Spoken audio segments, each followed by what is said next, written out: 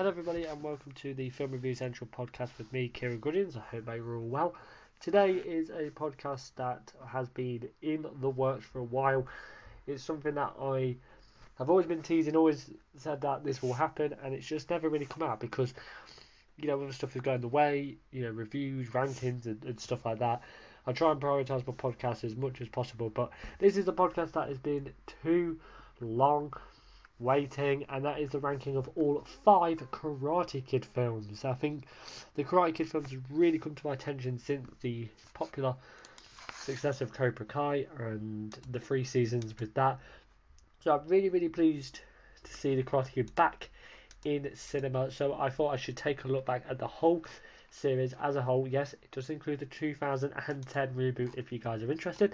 So that's going to be really cool to do. One final thing before we get started, this is just my opinion. I would love to hear what you guys have to say via my Instagram, FRC_podcast. Send me your ranking. Would it be very similar, or would it be completely different? You've just got to respect, guys, that this is just my opinion. I would love to hear what you guys have to say, of course. And one of the best things about film is getting each other's opinion. So I'm really looking forward to see what is going to happen very soon. So let's get started. Coming in at number 5 is the next Karate Kid. Pat Morita returns for the 4th and penultimate film of the Karate Kid series, and this is actually the final film that he starred in and any other Karate Kid project for that matter, due to his sad passing in 2006. In terms of this film, it's awful. It absolutely is awful. The new characters feel like such a secondary version of the old characters. It just repeats the same themes and ideas, and the film had a completely different cast and crew. So when they go into they said, why don't we just do this? Why don't we just basically repeat what we did? For me, that's not interesting at all. The storyline feels very stereotypical from many other films within the genre, and the action scenes were far too spaced out because you had to build up the character building of these new characters. The best part of the film for me was Mr. Miyagi's charm and the performance that he portrayed. It really salvaged the film to see him in a different light, but this one is going to be such an easily forgettable film. Coming in at number 4 is the Karate Kid Part 3. Ralph Macchio and Pat Morita star in the 3rd installment, and this was actually Ralph Macchio's last Karate Kid film before returning to the Cobra Kai series on Netflix. For me, this one is such a downgrade from the previous 2 installments that we saw. It sudden focused back to the main story from the first film that felt like a really odd decision and out of place because of the journey that explored in Part 3. It comes into some stereotypical storylines and a repeat of the same 2 plots, and really the only new characters like Terry Silver and Barnes are really big positives because it's such a substantial villain. There's no way that these characters can switch, and I think that's fantastic in terms of this film, but it's the only massive positives, hence why this is at number 4. Kicking us off into our top 3 is the Karate Kid from 2010. Jaden Smith and Jackie Chan star in a rebooted film of the successful Karate series. For me, this is a really different intake on the series because unlike the next Karate Kid, they did something different. We see more of a friendship between the master and the kid. The reliability of these 2 characters, which I thought was really nice, and I think the film had a different background. It has such a unique idea, but also very similar plot points we saw in the first installment. I think the relationship between Jaden Smith and Jackie Chan really drove this film into a very successful reboot, and I'm fingers crossed that there will be a sequel because that's been announced for way down in the line. Missing down the top spot for me is the Karate Kid Part 2. Ralph Macchio and Pat Morita return in this 2nd installment.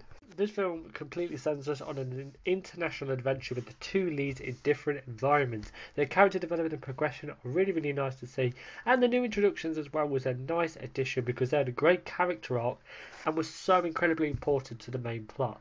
I do think it can rush certain plot points. The ending is not fulfilling as it could have been. I think it had massive stakes and it built all of that up. But for me, that just did not happen. So whilst the Karate Kid Part 2 was really good, it had a few issues that took it away from number 1. But coming out number 1, of course, is the 1984 original, The Karate Kid. Ralph Macchio stars as the bullied Daniel LaRusso in the 1st installment of the franchise. This film for me is a classic. I think I've spoken to so many people who have recommended this film for me to see, and I've always was planning to watch it, but it absolutely blew me by surprise. These characters are really fun, really, really relatable, and the action sequences are really slick and exciting. And I think fans of action films now have got to appreciate it was in the 80s because it was doing something completely and utterly different. A major part of the enjoyment level is rooting for the right characters to see them succeed at the end. It's held up so many years later, and I think the film's characters are so well recognised now that it's really nice to see it expand in other ways like the Cobra Kai series. So that is it for the ranking of all 5 Karate Kid movies. Let me know what you think about the franchise as a whole. What's your favourite moments? What's your worst favourite? Now I've seen all 5 films, I can definitely do a couple of podcasts dedicated to this franchise, like Final Scenes, in all preparation for Cobra Kai Season 4, which is supposed to be coming out next year. So we've got a long while to wait and so much more movies and TV shows to watch in that time.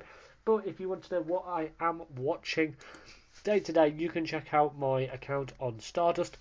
But also check out the Film Review Central podcast now everywhere on streaming services, and make sure you give it a favourite and a follow so you never miss any uploads.